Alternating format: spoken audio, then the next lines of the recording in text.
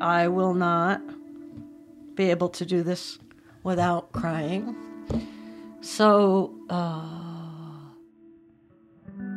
the project ended when Herb brought us all together and told us it was over, and I didn't even see that coming. I was like, what?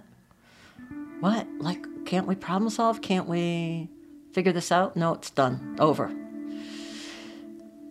And that was the end. In 1977, Nim Chimpsky, the subject of an ape-language experiment in New York City, was sent back to Oklahoma, to the Institute for Primate Studies. Nim was leaving the only home he knew and was going to go back to live in a cage without any of us. So I was miserable. And I probably let everybody know I was miserable. But for Joyce Butler, who'd worked with Nim for years, there's a silver lining. One of the best things about Oklahoma was Bob Ingersoll. And I knew I was handing Nim over to Bob and that Bob would do right by him.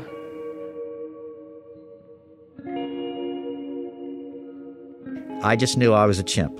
I knew it. And I it was like my people, family or whatever. Maybe I was looking for something. My name's Bob Ingersoll, and I'm a primatologist by training and an animal rights activist by what I do now.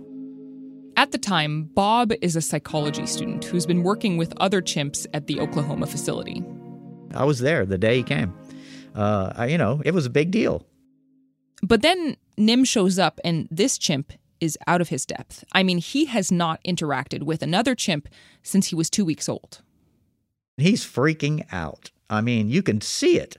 He's like tensing his lips and doing all the kind of things that chimps do when they're distressed. And, we come to the realization that we got a job on our hands here because he doesn't really know other chimps. So Bob, he decides that he's going to look out for Nim. We went on walks for hours at a time. We signed about what we'd encounter a door. We'd be walking up to a gate, and he'd jump off my back and run up to the gate and sign open, open, which is two hands palm to palm, and then opening like a book. So open, and then hurry, you, me, ride there, that kind of stuff. Bob signs with Nim and helps him ease into the new group with the other chimps. We didn't want to exclude Nim or any of the other chimps because we wanted them to feel like they were one of us, part of the group.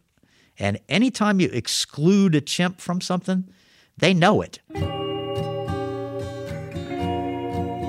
And so we would, in a circle, pull out a joint and pass it like friends. And he was just one of us in a circle, passing a joint, and that was that.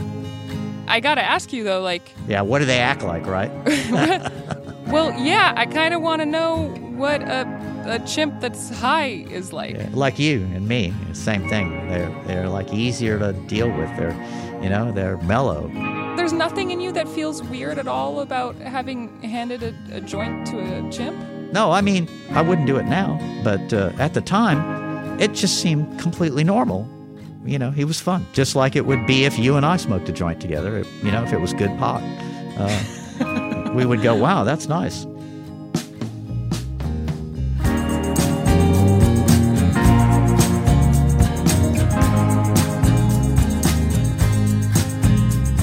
I'm Ariel Zumros, and this is a show about animals. Today, the final episode of Project Coco.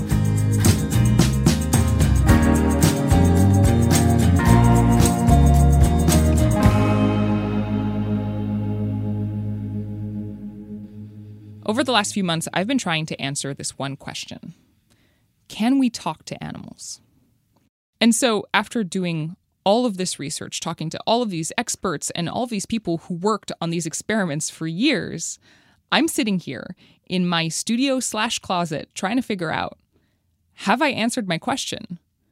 And was that even the right question? I'm not sure yet. But one thing I've come back to again and again while working on this season is this. I love science. I love how it soars. I love how limited it is. I love that by design, it never actually gives you an answer. It just strives to get you closer to a truth. And most of all, I love how it reveals who we, humans, really are. How messy and narrow-minded we can be.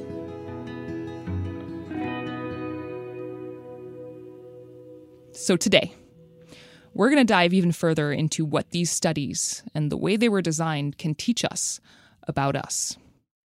But first, there is this one loose thread that we need to tie up about Nim Chimpsky.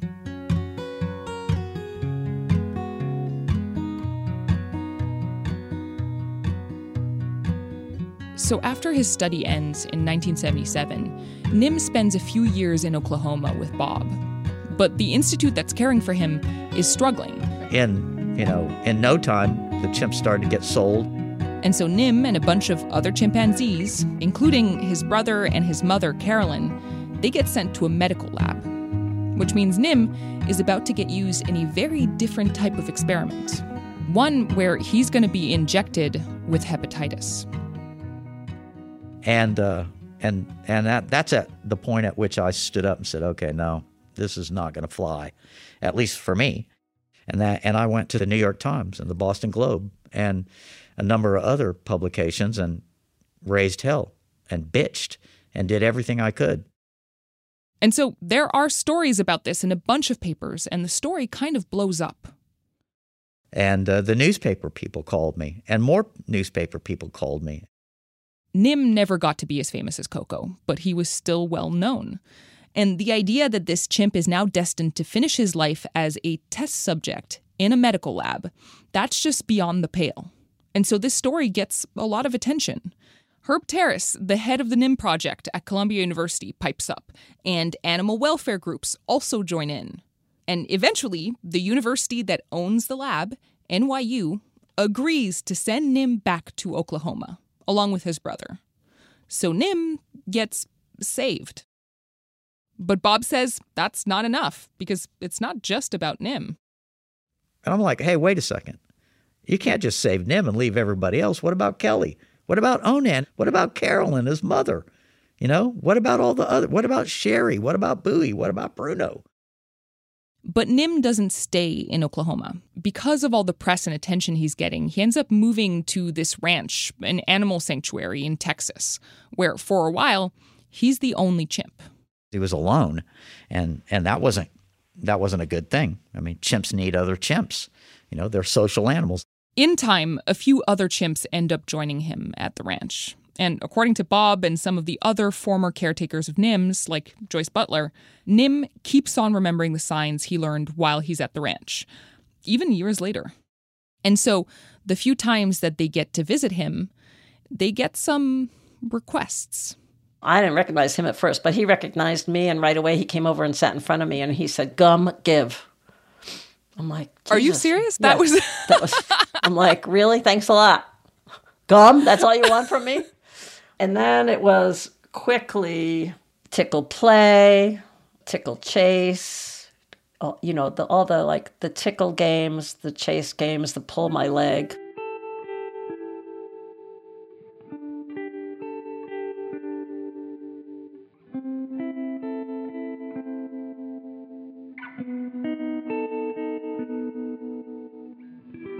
In 2000, Nim passes away from a heart attack. He was 26 years old. Even now, Joyce still carries a lot of regret about the path that Nim's life took, which was very different from Coco's. You've mentioned Penny Patterson a couple times. I have. And I get the sense from you that you respect her a great deal. Absolutely. She stayed the course. She made the commitment. She made a commitment. She mucked with somebody's life, and then she stayed the course and made it as good, as positive as she could. And she didn't give up. She didn't walk away. She made the commitment. I have enormous respect for her for that. Do you think you could have been that for Nim? Absolutely. No questions asked. You were willing, ready, able? At 19, yep. I would have stayed the course. Because that's the commitment you make.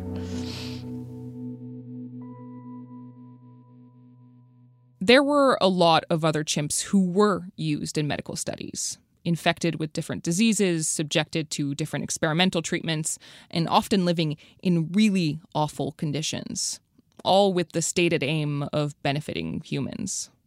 A few of them even knew how to sign too, but the public didn't know that. They weren't famous. But Nim, he knew how to sign, and people knew who he was. Like Coco, Nim became special because of his signing and the fame it brought him, which apparently made him more deserving of humane treatment. And so he got out. That's the power of language for most people. It elevates, gives value.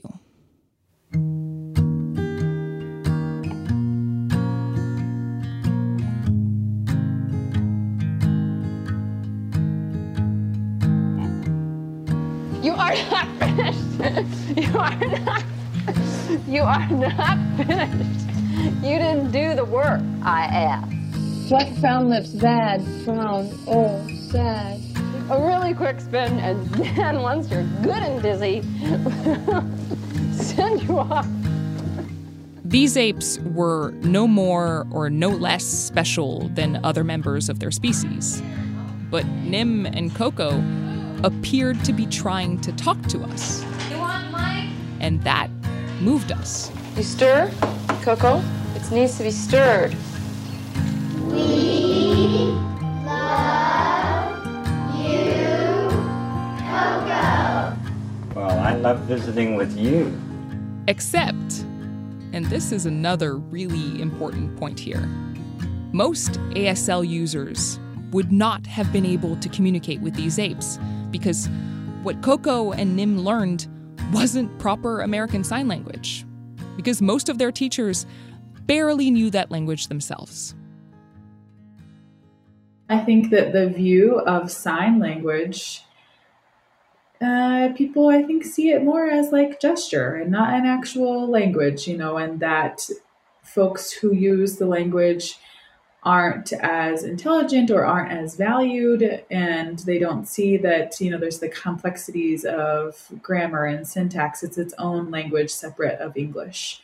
Melissa Malskoon is a third-generation deaf person. So, of course, I grew up around sign language, and I work. Melissa is answering my questions in American Sign Language. So the person you're hearing here is Melissa's interpreter, Santana. I'm proud to be an ASL user. It's my culture. It's my identity. I love the language. I love my community. Melissa is an artist, an activist, and an academic at Gallaudet University. And based on what she's seen of Coco didn't really know ASL. She wasn't a fluent signer. It was a lot of gesture. The folks who worked with her on a daily basis had grown to understand the signs that she used. However, they wouldn't have been intelligible from the broader community. Melissa's grandmother and uncle actually worked with Coco as a baby, just briefly. They're both fluent signers, and over the years they saw that what Coco was being taught, for the most part, wasn't American Sign Language. When Coco passed, there was, a lot of information about her. She was in the news, so it just kind of led down to that topic of, a gorilla who knew sign language, and she was a master of sign language. But it was really a misinterpretation of her ability and what she was actually doing.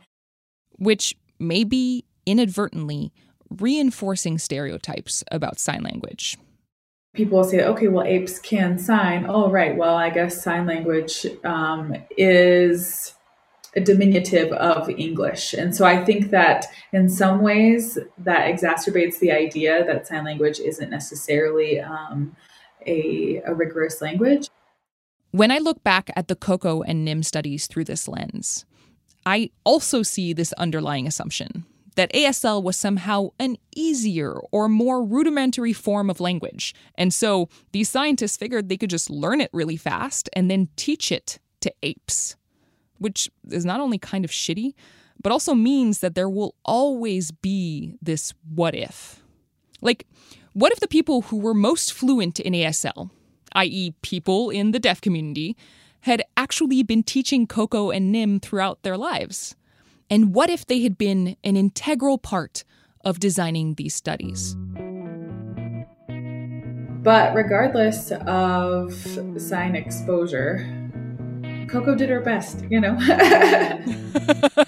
Oh yeah, I want to be super clear. This is not a Coco bashing podcast, so I appreciate you saying that. I think Coco really was doing her best. And today, scientists are trying to do better.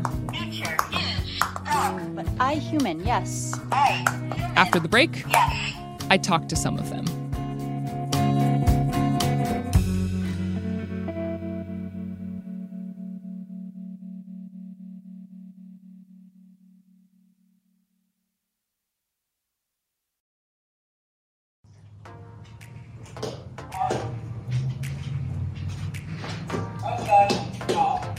Park outside, come.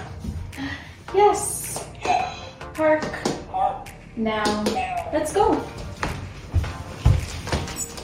So, remember those TikTok videos I mentioned at the start of this series? The ones where a dog presses a button and then we hear a recording of a human saying a word? Bunny dog. Mom is human. It turns out that this isn't just some TikTok thing. There's an actual study that's being conducted on these dogs, which was inspired by the TikTok videos. Thousands of dogs are enrolled in it. Some of them even have cameras in their homes right now, filming their every move. We have several cameras in the home of Bunny, so we have thousands of hours of Bunny. Bunny is this famous TikTok dog.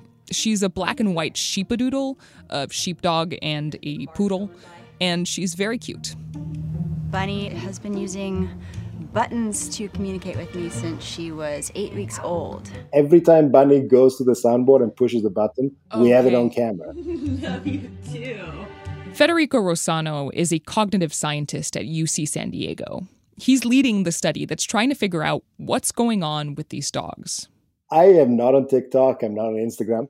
Like, none of our data comes from those clips.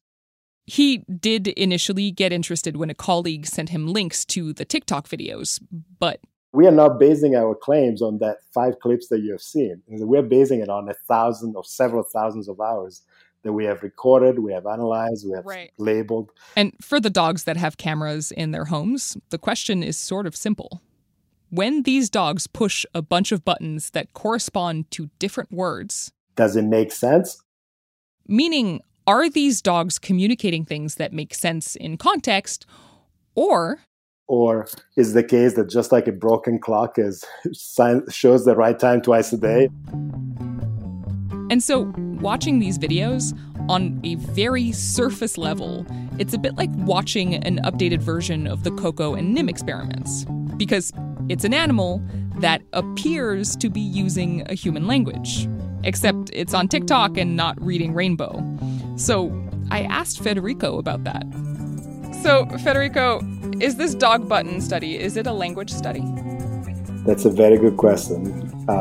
In many ways, it's not. It's a cognitive study. It's a study to assess the cognitive abilities of these animals, what they can learn, to what degree they can communicate with humans, whether they can learn symbols, how many of them can they learn, what factors affect their learning, and whether they could combine them in ways that are flexible, creative, meaningful. If they do, then it would have implication for language evolution or linguistic abilities and sort of what is special about human language. So this is an animal cognition study that, depending on the results, could have implications for how we think about language. But that's not the goal. The goal is to understand a little bit more about how the mind of a dog works. And the need to even explain that this is not a language study, that's a direct result of the bomb Herb Terrace dropped more than 40 years ago. Everywhere I looked, I saw that what I thought was spontaneous was prompted. The ape language studies of the 70s, to a certain extent, got scientists to re-examine their work. It was a witch hunt. That's all I can, that's what it was. It was. Remember Irene Pepperberg, who told us about the Clever Hans conference and who worked with Alex the parrot? After the conference, she started to think about her experiment differently. The first thing was, instead of calling my first paper Language-Like Behavior in a Gray Parrot, I changed the title before I submitted it to Functional Vocalizations of a Gray Parrot. Wow. And that was a strategic move on your part? Oh, yeah. Coming back from this, there was no way I was going to ever put a paper in that had language, was in the title. How did that feel to you, to have to do that? That was frustrating, but I realized that, in a sense, it was keeping me honest. In a scientific sense, okay? In that even calling it language-like, when, we had basically, he could identify a couple of objects, he could identify a couple of colors and a couple of shapes, when a child does that, that the child will eventually develop full-blown language, because unless there's some organic problem, the child does. But, to argue that the animal would get there, we don't know. A lot more recent studies are going at this question from a different angle. Like, rather than trying to see if other animals can replicate the way we humans communicate, scientists are looking at the way animals communicate with each other and how different species experience the world on their own terms. Like, if we could talk to non-human animals using a language that we all know how to use, would we even be able to truly understand each other? Like, if you could interview a lion in its own language, you wouldn't understand what it was saying. Robert Sapolsky, the primatologist who briefly worked with Nim when he was in college. If you really could interview a chimp about how it feels about other chimps, you wouldn't understand what they were talking about, because their perspectives, their values, where they're coming from. Could we even wrap our heads around other animals' ways of thinking and being? According to Robert, probably not. There's organisms out there that sing to each other electrically. What we presuppose a provinciality of our sensory systems and our cognitive capacities that make us completely unable to be privy to what's going on in the heads of some other animal out there. Forget cultural relativism, species relativism. I think you're exactly right. I think we probably wouldn't understand a single word of it, right? And that's worth pointing out. Dogs can continuously smell, right? Even when they're putting out breath, they're still smelling. Yes. That's wild. Yeah. So if I were to talk to my dog, what she tells me about how she perceives the world, I wouldn't even be able to connect to that. Dogs have 1,000-fold more genes for olfactory receptors than we do. What the hell is that world all about? It's fantastic. We haven't a clue.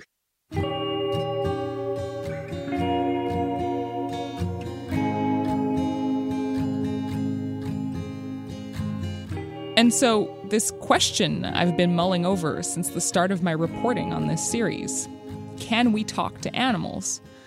At this point, it all seems a little reductive, no? Because when we focus on how much other animals are like us, we close ourselves off to so many other ways of being. And then we miss out on so much.